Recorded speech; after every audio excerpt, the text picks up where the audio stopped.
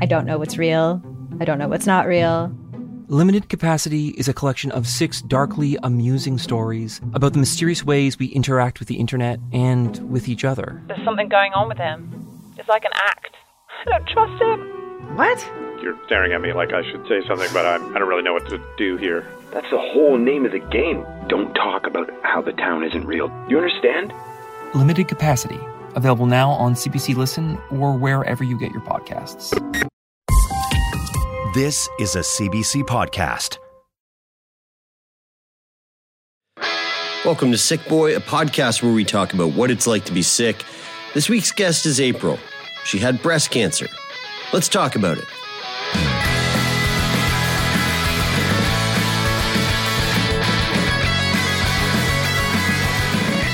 All right, here we go. We are sitting here with our new friend, April Stearns. Did I pronounce the last name right? Stearns? Yes, you did. Amazing. What was the other way that you thought it might be? It could have been Stearns. But you know, right, who knows? That makes sense. Stearns. I'm glad you got it right.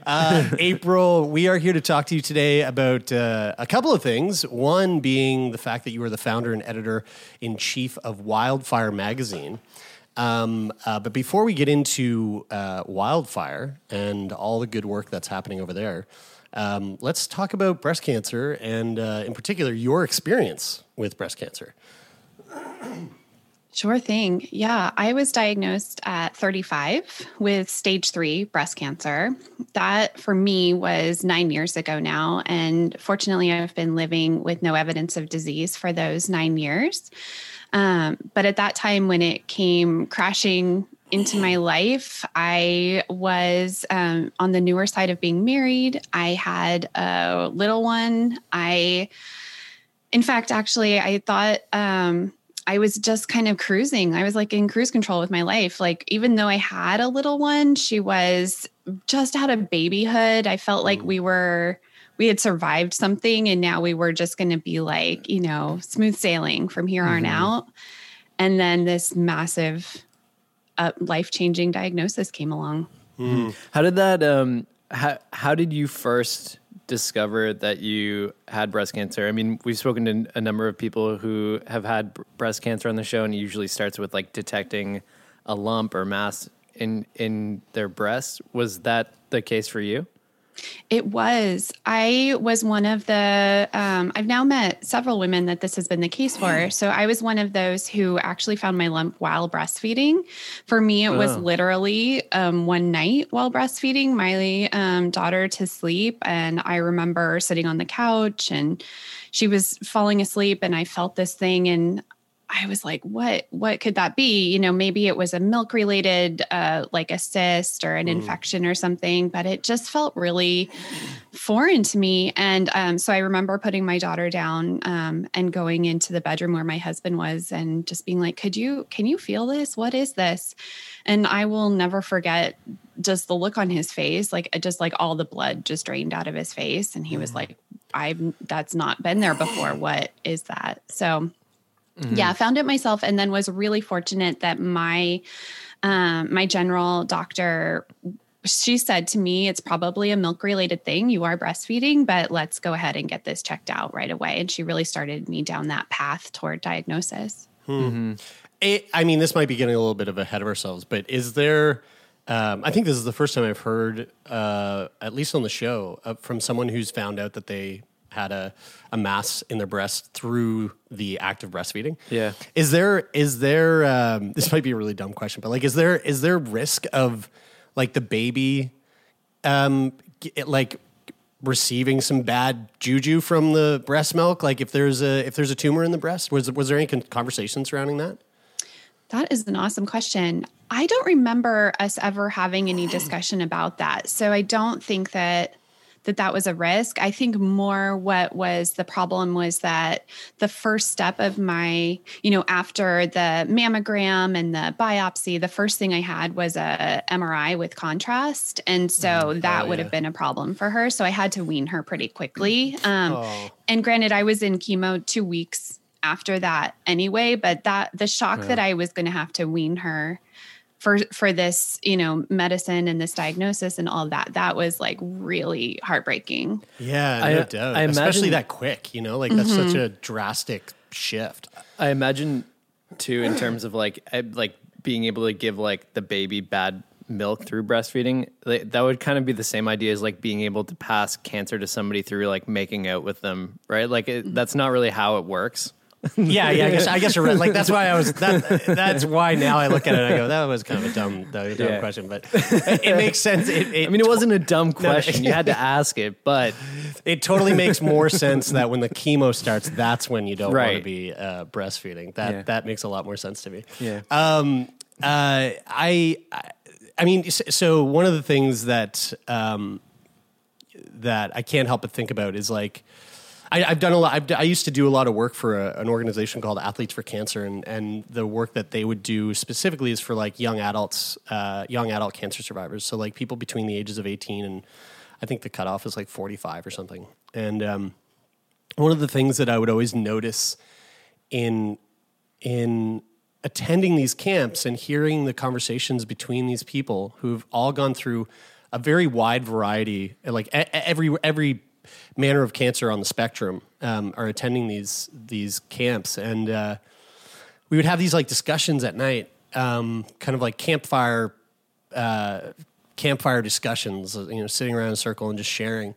And the like through line, every single camp that every single camper kind of felt similarly to was this notion that like when you are a young adult, if you're in your 30s and you get cancer, there is something so immensely isolating about that experience, because for a lot of people, it feels like, oh, I'm the only person here who's a young adult living with cancer. Like I look to my right and there's, a 75-year-old who's also receiving chemo, or, if I look to my left, it's like, maybe it's a child that's going through it, but like, where's all my peers? Where are all my homies like getting cancer with me? It just seems like it's not happening, which we all know that is not the case. You can get cancer at any fucking age. But did you experience that? Did you have like that sort of isolation in your journey with cancer as a 35-year-old, especially in the realm of breast cancer and the type of cancer that you had? Oh yeah, absolutely. I mean, everything you just described was so much my experience, especially being there in the chemo lounge. Everyone around me was so much older, and literally no one in my friend group, no one in my colleague group, no one in my family could relate to what I was going through. Yeah. I had some family who had breast cancer way before. Like I had a grandmother who passed from metastatic breast cancer, but until it happened to me, it was really not on the radar, I would say, of any of us that it could happen so young. And yeah, I felt really, really isolated for several years. This was 2012. So I wasn't like hooked into any kind of social media really around cancer or anything at that point. And yeah, I do remember when I met my first like local friend who also had breast cancer. We kind of spotted each other across a writing workshop, and they had kind of said in the writing workshop, like, don't assume that because you're telling stories, that you're going to be best friends. But we totally like hijacked each other in the parking lot. Like, I think I need to be your friend. Yeah, yeah, right. It was really, really important to attach to someone else who could get it. Yeah.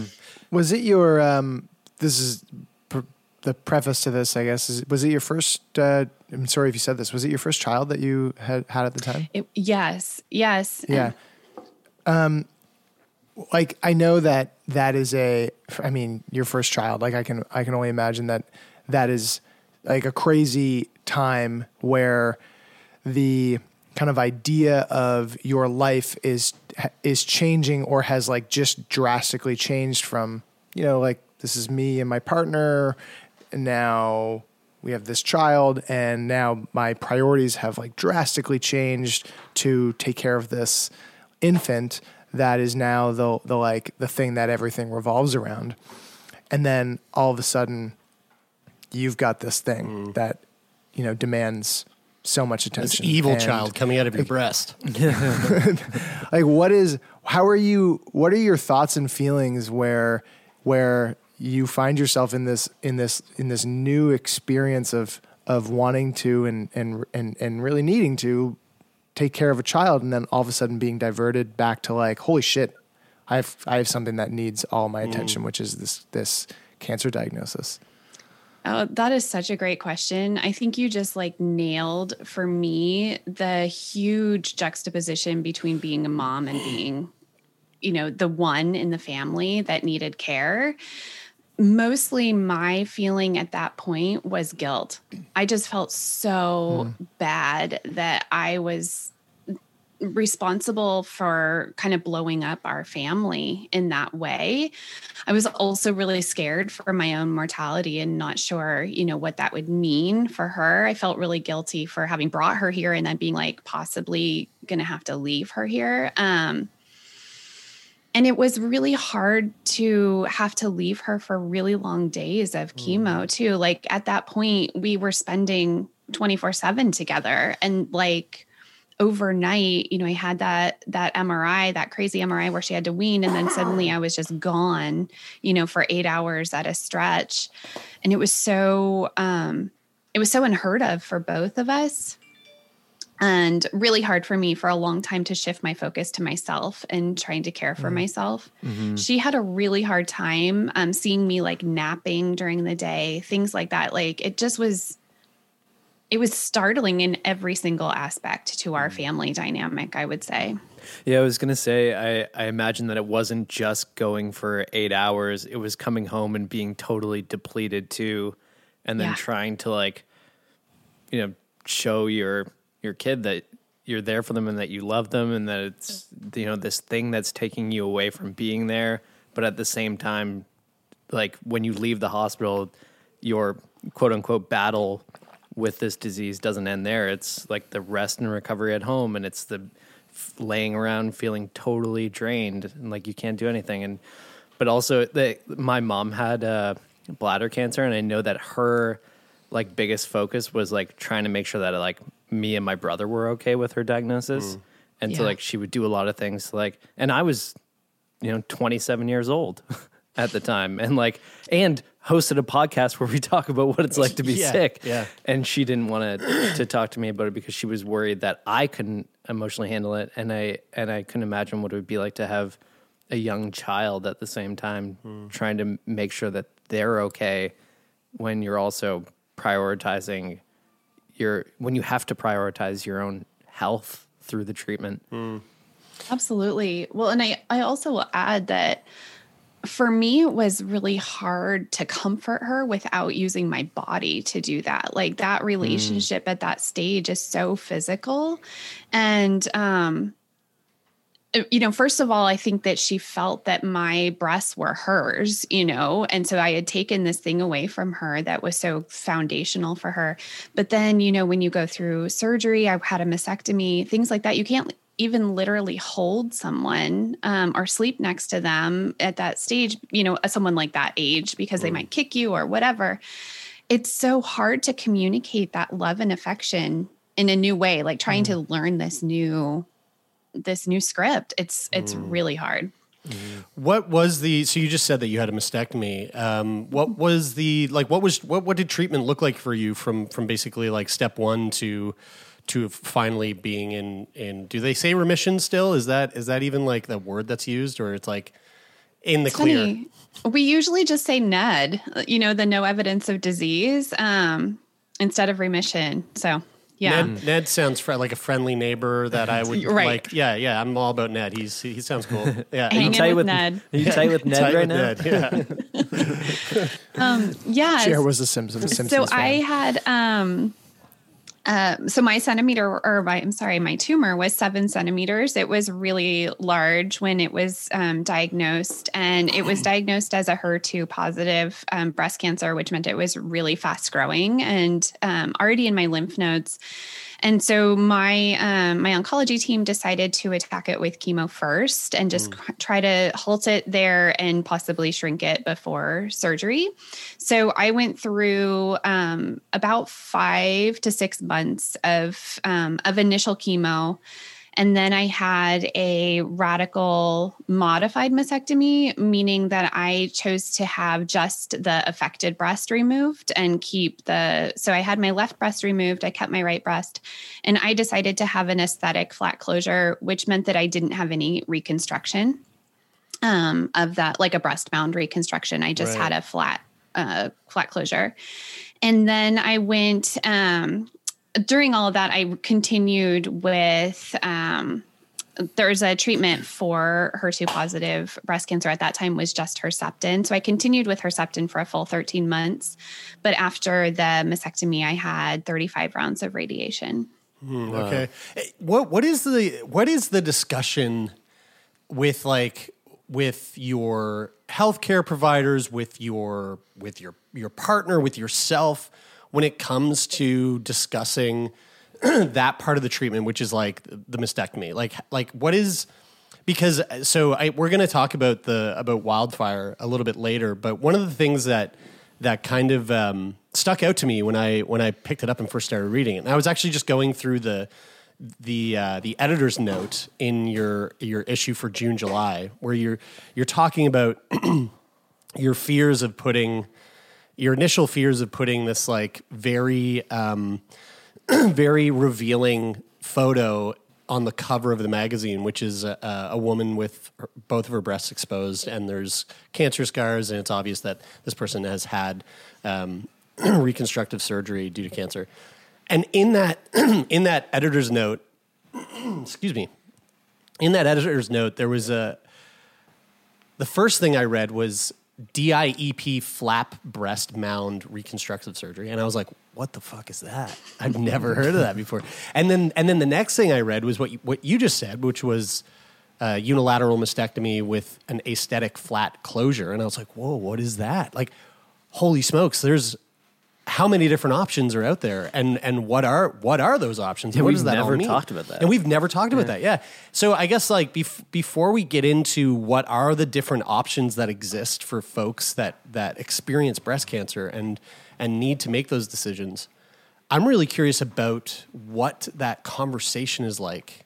Again, with yourself, with your loved ones, with your healthcare providers, and how tough is it to like? Is it often a scenario where you get to make a choice based off a list and you kind of pick one, or is it really dependent on the type of cancer you have and the circumstances around that?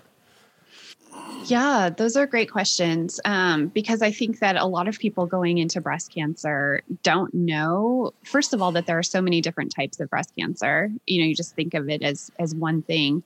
But then, that there are so many different surgery options. And of course, I'm speaking to you from the US. And so some of our choices may be a little bit different when it comes to those surgery options. But for me personally, some of the questions, or most of the decisions rather, that went into my decision all still hinged around the fact that I had this child at home that I was desperate to get back to mothering. Mm-hmm. And so I was eager to choose an option that would not require me to have a lot of extra surgeries. I was starting to become aware of people having complications with implants, needing to have revisions, to make things look a little better, getting maybe a little ill from different implants, or things like implants flipping. It just started to sound like maybe you start down a path of a lot of surgeries. And so I chose the option that I hoped would just be kind of one and done. And luckily, I had a surgical team that didn't ask me, if I was sure. Now I hear of women who want to go flat and they get pushback from, from plastic surgeons saying, are you sure? Like, you might change your mind. You're young. Surely you want, to have breasts. Like, maybe we should leave a whole lot of extra skin in case you want to stick an implant in there. Mm-hmm. I was really lucky that my surgeon was like, sure, you want to go flat? We'll do that. And he made me super flat. And I only had to have that one surgery. But yeah, my whole thing, both with the unilateral and with the flat, was all about getting home, getting back to my child. And at that point, I really had hoped to have another child. That didn't pan out for me in terms of fertility, but I really had hoped to have the experience of breastfeeding another child again. And so that's why I opted to preserve a breast. Right. But some women do, choose to have both breasts removed. And here, for the most part, I think you are able to just choose whether you want to have one or both. And that's like a preemptive sort of, right. Just to make sure, okay, we're going to just remove both sides just so that in case there ever is the risk of the one side that wasn't affected this time becoming affected down the road. Exactly. Right. And they'll do it all, at one time. Some women do go back in and decide to have the other removed later. Some women have a reduction on their natural breast side. Like there are actually a lot of different options you can do. Right. If you choose to go, like you said, totally flat, is there an option to get implants down the road, or like if they don't leave enough skin, then that's totally off the table too? Yeah. So it's interesting. I've never had that conversation with my surgeon myself, but in the community, I have seen women who were extremely flat have had success with having implants down the road. There does have to be enough skin to expand. But I think if they take it slow, skin's amazing and really able to expand. So, right. It's kind of like those ear gauges. Yeah. Right. Stretching your ears. Give it enough time. Right. Yeah. What is a DIEP flap? DIEP. Yeah. I'm probably fucking butchering that. DIEP. DIEP. Right. So I don't. Mound? Right. So I'm not going to try to say what it actually stands for, but we usually call it a deep flap. So there's different types of flap surgeries, and that involves using your natural fat in your body to build breast mounds. So in this particular case, you can see from the scars that this woman had fat taken from her belly to create her breasts. And so there's also tram flat, where you would take from the thigh. There's another version where you would take from the back. And so it's just another option. Instead of using an artificial implant, you would use fat from the woman's body and to rebuild those breast mounds. Right. Wow. That's cool. Yeah. I'm looking at the cover of the magazine now, and now that makes a lot more sense. Wow. Fascinating.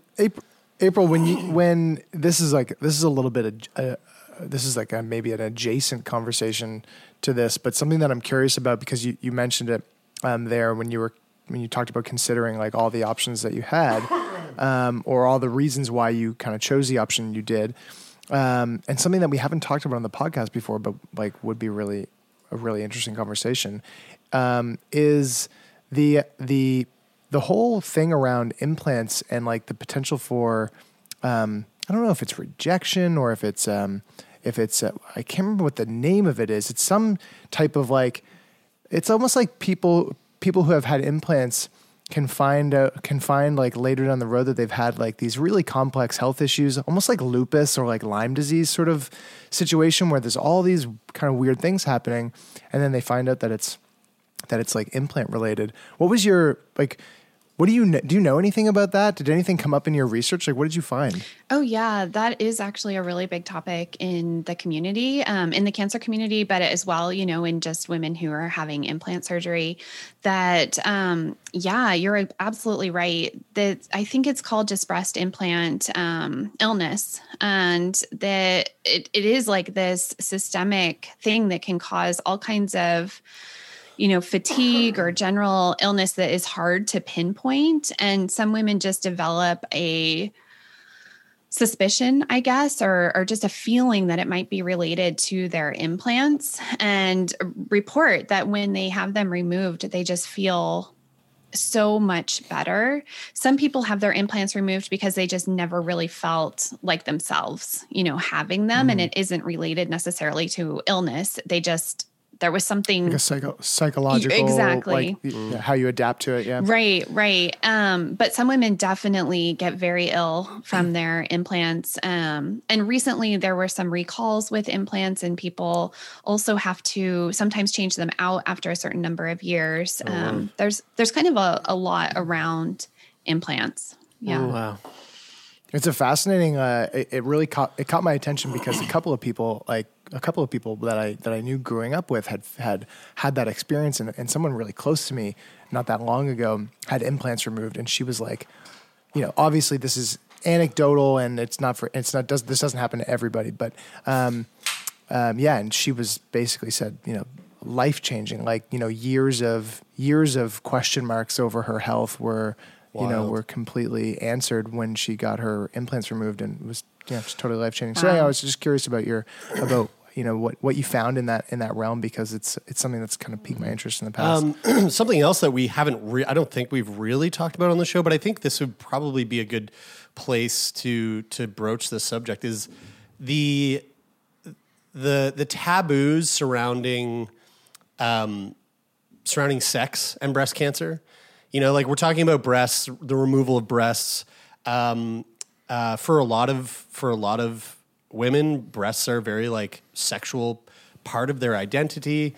Losing a breast, I can imagine for some be like a really,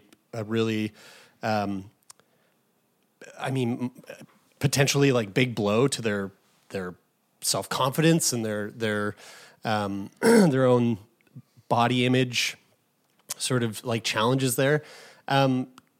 What was that experience like for you? Was there like, did this affect the way that you saw yourself in the mirror as like a sexual being? Yeah. Yeah, I'm really glad you asked that question, because I feel personally that it's a discussion that needs to be happening more in the community. Because when we start talking about it, we find that everyone is grappling with this, and it comes from a lot of different angles. For me, some of it was physical, some of it, physical in the sense that I had a body part removed. But some of it was also physical in the sense that the treatment put me into menopause, which of course really changed, how things functioned and all of that, and kind of questioning my femininity. I think that's kind of what's at the heart of it all, is that breast cancer really seems to affect these pieces of us that make us feel essentially feminine. And so then when that happens, it's like, okay, who am I, and how am I allowed to take up space on this planet anymore? Like, what is my role here? Mm-hmm. And for me personally, when I was, even though I opted to have the flat closure, I decided to wear a prosthetic breast in my bra, so every day I was sticking this big silicone form into my bra and going out into the world and passing as a normal two-breasted woman. And I did that for 5 years. And I found that it was really causing a disconnect for me in my sexual relationship with my husband, because then I would come home and take off this breast, and then I would be asymmetrical, there in my bedroom, where a place where you're supposed to feel like, I think you're most whole, you're most essentially, whole. I can't think of a better word than whole, but that was where I started to feel really broken, both because of the menopause and because of not really coming to terms with this body. So a series of things happened. My breast form thing actually ended up exploding one day, and I tried to like duct tape it back together. Keep wearing it, and it just really wasn't working. And you have to get like an actual prescription for it. And so I didn't really get around to getting that prescription for a while, and started just out of necessity having to go asymmetrically into the world. And it was at that point I actually found myself finally feeling sexy again, and actually feeling sexier as an asymmetrical woman than I had ever felt two-breasted. It was such an interesting transformation. And I don't totally know what happened, except that when I walked out my front door, the whole world didn't stop and be like, what's wrong with her? Almost like no one really noticed. I was the one, with all of that. And so to be able to be the same person in the world as I was at home in my most comfortable place really kind of helped me to feel sexy again. And then also working through some of the stuff with the menopause parts. I think that's where a lot of women face the challenges. Yeah. In terms of your relationship with your husband, I imagine that communication is really important in terms of like feeling whole, feeling sexy, being able to be intimate in the bedroom. What was your conversation or communication like with your partner? Yeah, it was interesting because I think that from the get-go, he was way more on board with the fact that things had changed. You know, I wasn't the same person I was the day I was diagnosed. I'd been through something massive, and we probably were going to have to rebuild from scratch. I could not wrap my head around that for a long time. I was like, no, sex is this thing that we've always had. Like, it's one thing, you know, and it's always going to be that one thing. And when that wasn't working, I had such a hard time with that.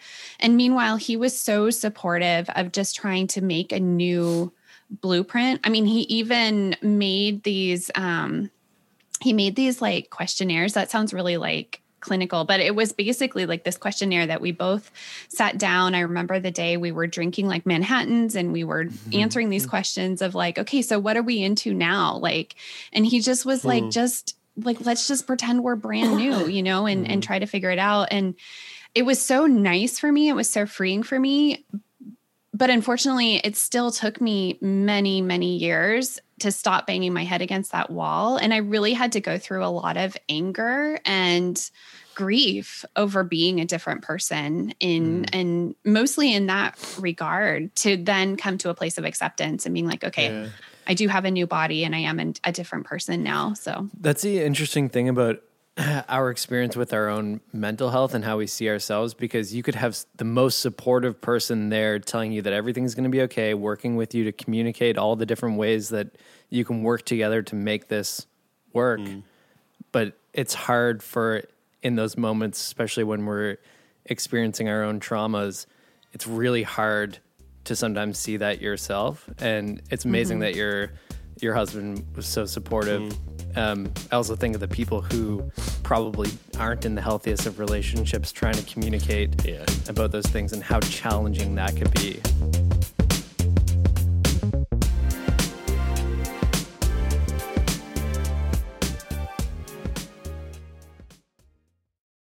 Hi, I'm Jessie Cruikshank. Jessie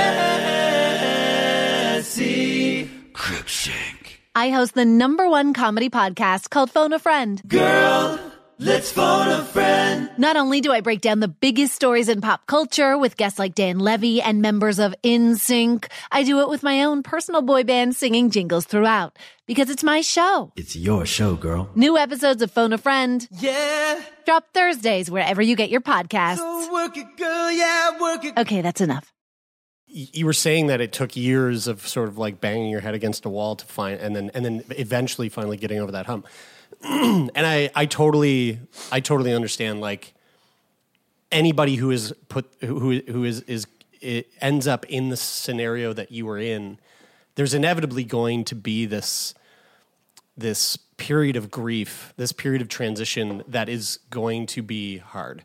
But would you have any advice for someone? Say there's somebody out there right now listening who, like, you know, within the last month just had a mastectomy and is in that boat right now where they're thinking, you know, they're struggling with their own self-identity and their own femininity and their own, like, you know, sexual identity.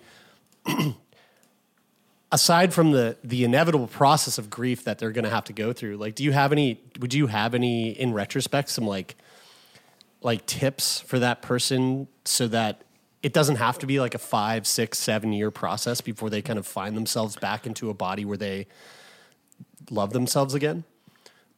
Yeah, I do. So writing was such a core part of my healing. And specifically when I started writing letters directly to parts of my body that I felt disconnected from, writing letters to apologize, to ask questions, to try to introduce myself, like, okay, who are you? And how do we all come together to make this one body? And then really listening and for a response, back from that body part was so transformational for me. One, because it finally put me in touch with a lot of anger that I think, I don't know if this is universal as a cancer patient, but I know for women, it's really, you're not really encouraged to get mad. You're okay with being sad. Like, we get that. It's okay to like be kind of confused. But when you're like just really kind of pissed that the whole thing happened, or for me, that I had breast cancer and somehow it affected like my whole sexual like function, like that was really, I was pissed at that. Like, hey, this is breast cancer. Like, you don't have to get involved in this. Like, stay out of it. Yeah. So when I finally like let myself get really good and mad and acknowledge that I was really mad, and writing really helped me do that, that's when I was able to move beyond that and kind of live in the body again and start to find that place to acceptance. Mm-hmm. In your writing, like the writing to your body parts, you just talking about that reminded me of an exercise. I went to theater school in university, and one of our creative writing class was like, and we had this exercise where we were to write a journal based on it, like, but the journal was from like a character that you're currently working on, and so it's the character actually writing the journal, and I was writing this journal of a 16-year-old girl who worked in a funeral home that was run by her family, and she was like basically a mortician in training. And I remember writing that going, whoa, this is so wild. Like, all of a sudden she's taking on her own voice. She has her own thoughts. And like, I'm not even a part of this. Like, I'm just a witness to it. In waiting for the response from your body parts, did you ever try responding for them? Like, were you writing the responses out and listening to what they were saying? Yes, exactly. And it was exactly the way that you just described it. It's almost like it's just passing through you and coming onto the page. And I find the best way to do that is by, setting a timer and just this commitment to keep your pen moving, your fingers tapping, until the time goes off, because we're not used to doing stuff like that. So there's a lot of hesitancy, or like, this is what I'm supposed to write or what I'm supposed to say. And so you really have to kind of sit in there with it for a few minutes to let that to start to channel through. But yeah, literally receiving letters back from my, my breasts, from my vagina, like, was just like, whoa, I don't know where that came from, but it was really needed. Cool. Mm-hmm. Very cool. I think of it reminds me of sometimes when I sit and meditate, I feel like I have two voices. I have my voice that I speak with, and that's who I am in this world. But then I have this like internal narrator or monologue. And when I'm it's quiet, David Attenborough. Yeah, I wish it was David. It's Morgan Freeman. Oh, yeah, and And look at him. I love sort of like sitting I feel like when you sit and listen to it, it does feel sort of out of body, like maybe it's not even you. Yeah. But like what you're really gleaning is like what your subconscious thinks. It's like this voice of your subconscious, and it's so interesting to like it's almost like a self facilitated therapy session in a way, which is like a really beautiful thing. Yeah. I speaking of writing, I think this is a great transition to talk about Wildfire, which so I mean, just intro it. Let our listeners know what Wildfire is, how it all came to be, and what you guys are working on currently.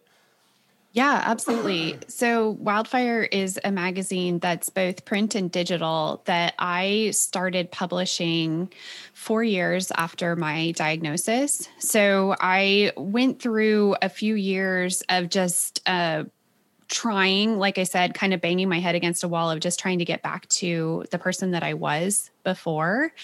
And really holding on to this idea at that point that cancer was just going to be a little detour, and then I would be right back to the person I was before. Only I discovered that the person I was totally different. The work that I was doing, I was an event planner at that point. It just didn't fill me up the same way anymore. And then my dad got diagnosed with stage 4 pancreatic cancer, and he asked me to be his caregiver. That was almost exactly 2 years after my diagnosis. So I said yes, obviously, and I took care of him, and he lived for about 6 months after his diagnosis. And during that, I realized how good it felt to give back some of what I had learned through my own cancer experience. You know, breast cancer and pancreatic are very different. Stage 3, stage 4 are very different. But I knew about how to wrangle with the insurance company. I knew how tired he would be after chemo. I knew, you know, that certain things were going to taste like cardboard. Like there were certain things I knew, and it felt so good to be able to share those things with him. Mm-hmm. And at the same time, he was giving me all the stories that he had accumulated in his life. And he just started like sharing those stories and unloading those stories. And so I started to really gather the appreciation that I now have for story as legacy, and how much that was giving him, how healing that was for him to be sharing those stories, and just how eager my brothers and I were for those stories and that transfer there. And so after my dad died, I just went through this whole kind of soul searching period of what am I going to do now, and realized I really did want to stay in cancer and stay in that story kind of vein. I have a journalism background, and wanted to use the writing that I knew how to do, but not to be the expert. I just wanted to make a platform for other people to tell their breast cancer stories so that we could find each other. You know, it goes back to something that you said at the beginning about that isolation and not knowing anyone else who was young. And I really wanted to help bridge that in a way that was different than what was starting to happen on social media with just these kind of in the moment shares of feelings. I wanted to get to a deeper place of uncovering that transformation, you know, so how are you living in this body again? How are you, you know, rebuilding your relationship with your partner, you know, sexually? Like, just, I wanted to get to the why, you know, and help women reclaim a body from a medical file and live in it again, you know, at any stage of diagnosis. And specifically for a younger group of women who are so much younger than the median age of diagnosis, and therefore spread out from each other and not really knowing where each other are. So I started Wildfire on my birthday. My diagnosis actually coincides with my birthday as well. So when I launched it, it was kind of this big, like, you know, I'm still here kind of taking back some power. And I decided to call it Wildfire because my dad was a firefighter. For 31 years, he was a volunteer fire chief in the woods that we lived in. And I grew up in this kind of culture of fire, which was not necessarily that fire was as bad and horrible as a thing as we kind of think of it as. Mm-hmm. It can be very destructive. It is very destructive, but it also can leave a landscape that is fertile for new life to grow. And that's what I wanted to explore with the magazine. So when I launched it, it was very bloggish. I just used the tools that I had, you know, it was very shoestring budget. And but even from that first day, I knew I wanted it to be on different themes related to survivorship. I wanted it, like I said, to be other people telling their stories. And over the years, it's grown to be this this beautiful print magazine. Like I said, it's also digital, but I'm so proud of the print version of it because it's gorgeous. It has around 25 to 35 contributors in each issue coming from all over the world. We have this thing in common, this breast cancer diagnosis in common, but then, you know, we get to explore who they are as women before cancer came and who they are now, the pieces that they're rebuilding. Yeah. I mean, it really is. I mean, I have the virtual digital copy for June, July of this year. And it is so beautiful. Like, it is a really beautiful magazine.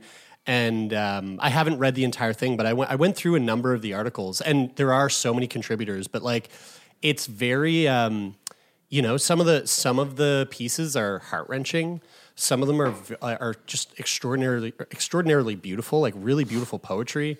Some of them are hilarious, but like also really educational and insightful. Like I had kind of mentioned it earlier, but like I was coming across things where I was going, whoa, I didn't know this was a thing. And I mean, this is one of those many examples that we've seen over the last 6 years of doing this show, is the amount of times where we've talked to someone who's lived with an illness. And one of the things that comes up time and time again is like this sentiment of, there was so much that no one told me. There was so much that no one told me to expect. And I feel like this magazine is such a spectacular sort of resource for people to like actually come across the things that, you know what, your healthcare professionals probably aren't going to talk to you about, you know, the fact that your nipple might fall off because you've got, you know, you got a breast implant or, you know, what have you. And it's like to have that also in sort of packaged in this beautiful piece of artwork that is also being provided by a bunch of contributors who are like similar age and like demographic. And I just, I think it, like, you really do have something really, really beautiful and really wonderful going on. And it's also really raw. Like it feels very real. It doesn't feel, I hope this doesn't come across the wrong way, but it doesn't feel cancery. You know what I mean? Like, it doesn't feel like it's like it feels human. It feels human. It doesn't feel like it's the diagnosis behind this piece of work. It feels like the humans that are behind it. You know, it's not patients. Like if you were reading through it and you didn't know that it was all the stories were related to breast cancer, you would just be like, oh, well, these are just all beautiful pieces. It's really coincidental that they're all somehow tied to breast cancer. Yes, yeah, exactly, yeah. The images are amazing. I love the imagery too. I feel like listening to you kind of describe the project and how it came together and like the inspiration behind it and everything is like I think we find ourselves, and I know it's print, it's both digital and print, but we find ourselves in a world where like the internet appalls us on a daily basis in terms of like what it's used for, and it's like it's another way where in the past community around something like this would have been much more challenging to create.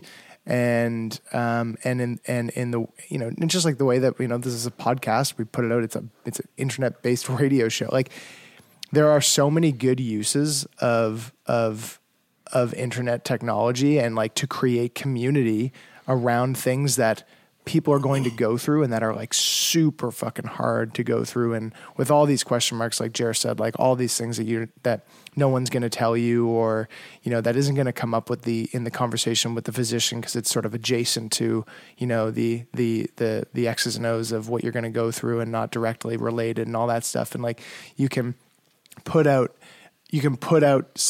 something out there and get people together and create a community so that other people can feel like they are not alone, like they are not isolated in the experience that they're going through. And it's like, I don't know, it's just kind of, I feel like I always think about the internet as like, oh God, the internet. And then some days I'm like, the internet. Guys, this is the prime example of what I think the new role in healthcare should be. It's like your patient journey chaperone, and the person who chaperones you through this patient experience should basically have all of the information that's wrapped up in Wildfire. To exactly. Like walk you through what it's going to be really like to deal with your illness. April, can you?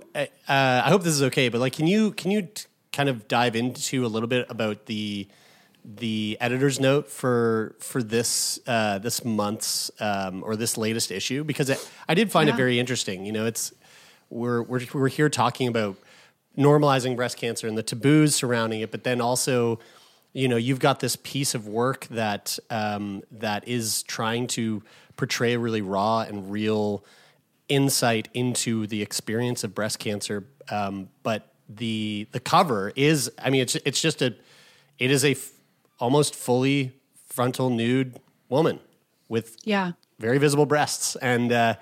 And I'm sure it would be, some people would find it quite shocking if they walked into Barnes & Noble and just saw that, you know, sitting on the magazine rack. Right. Yeah.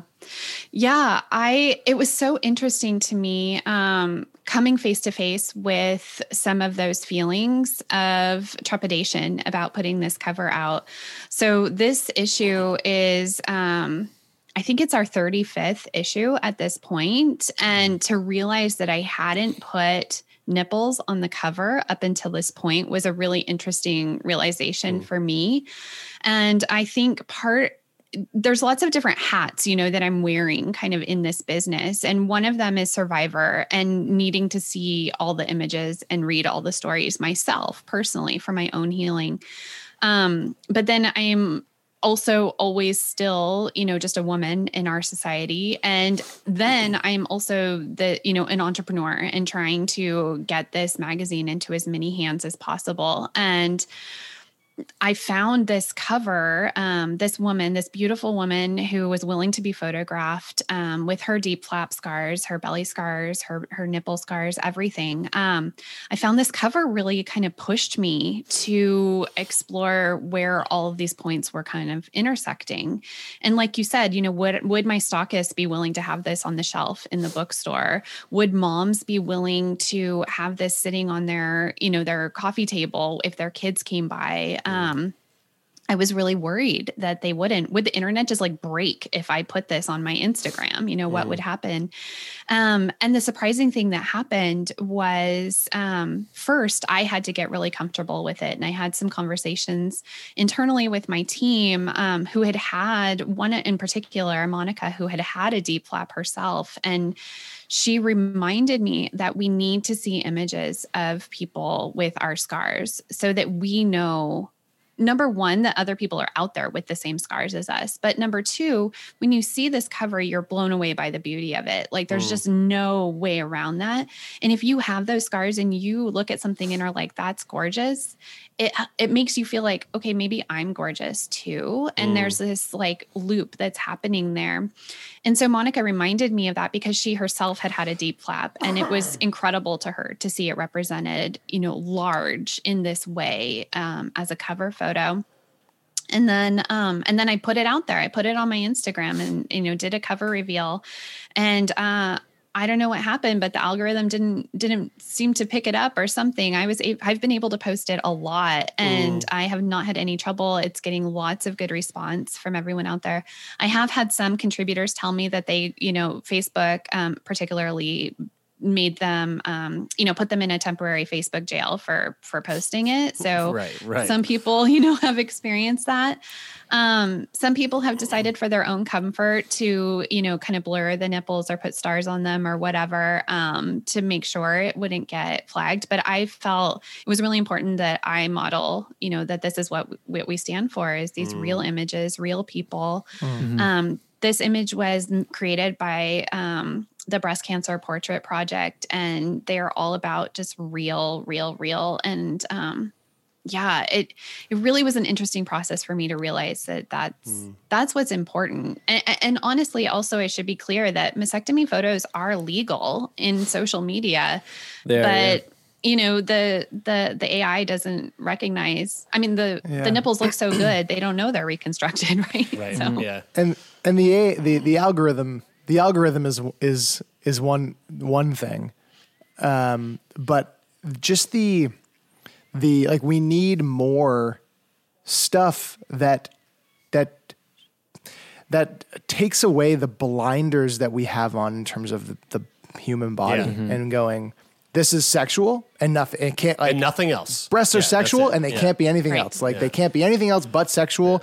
And if people see them, they're just gonna everything's everywhere. They're just gonna start sweating, and they're gonna. It's also things Western. changes are happening. It's gonna be reefer madness. totally. Totally jerking off, But it's more too much. Yeah. Too much. It's more of a It's like- Western thing anyway too, It because is, like yeah. you know the nipples, Yes, very much so. female nipples in like European culture, for example, people walk around topless all the Guys, time. there's it's fine, there's a but- children's television show, a Danish children's Oh, television in show, Denmark, yeah, that's where right. they bring out like 9 fully grown adults, fully naked, and stand them in front of an entire like elementary school class, and they give the floor to the kids to just ask all the questions that they want to ask all these people who are every shape, every size, every gender, it's the whole spectrum of human nude body.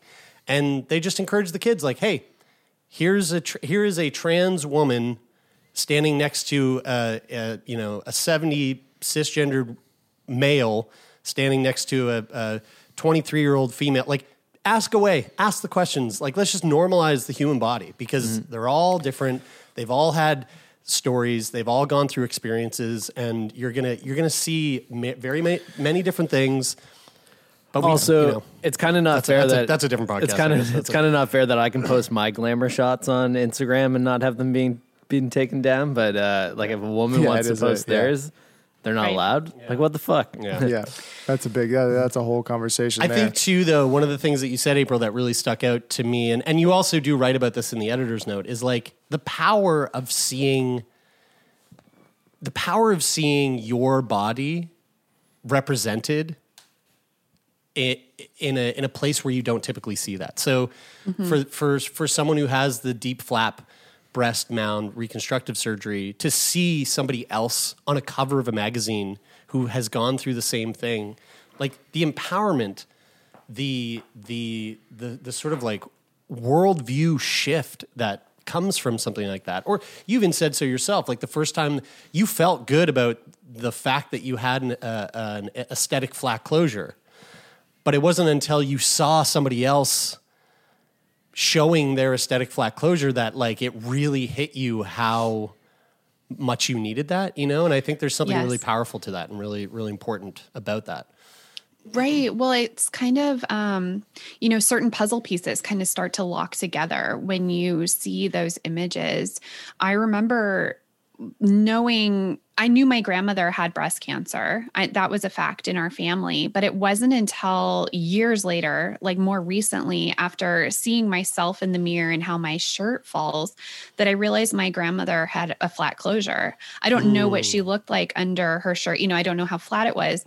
I remember as a child what it felt like to hug her, and I didn't know why it felt different. I didn't know what was going on there. It was like, I would never have expected she had no breasts. Like, it would have been great if my grandmother could have stood in front of those preschoolers, right? Just to show, another body. But so when you start to see these images, or even just to read a story where someone is voicing something that you can relate to, it allows these puzzle pieces to come together and just be like, oh, now I get it. And that makes sense. And I can start to make sense of me and how I fit in this. Yeah, right. Well, April, I got to say, I'm a fan. I'm so glad that we were able to make this happen. I'm so glad that we were given a copy of the latest issue. It's a beautiful magazine. Please let our listeners know how they can get their hands on it if they want it. How can they stay up to date with what Wildfire is up to and what you're up to? Absolutely. So the best place would be just to go to the website, which is wildfirecommunity.org. There they can find all the issues. They can subscribe for a year subscription, digital or print, or just buy individual issues. I also do writing workshops to help people, find this sense of wholeness and to bring their stories out as well. And all that good stuff's at the website. I'm also on Instagram, wildfire_BC_community. Amazing. Thank you so much, April. This was really, really fun. Thank you.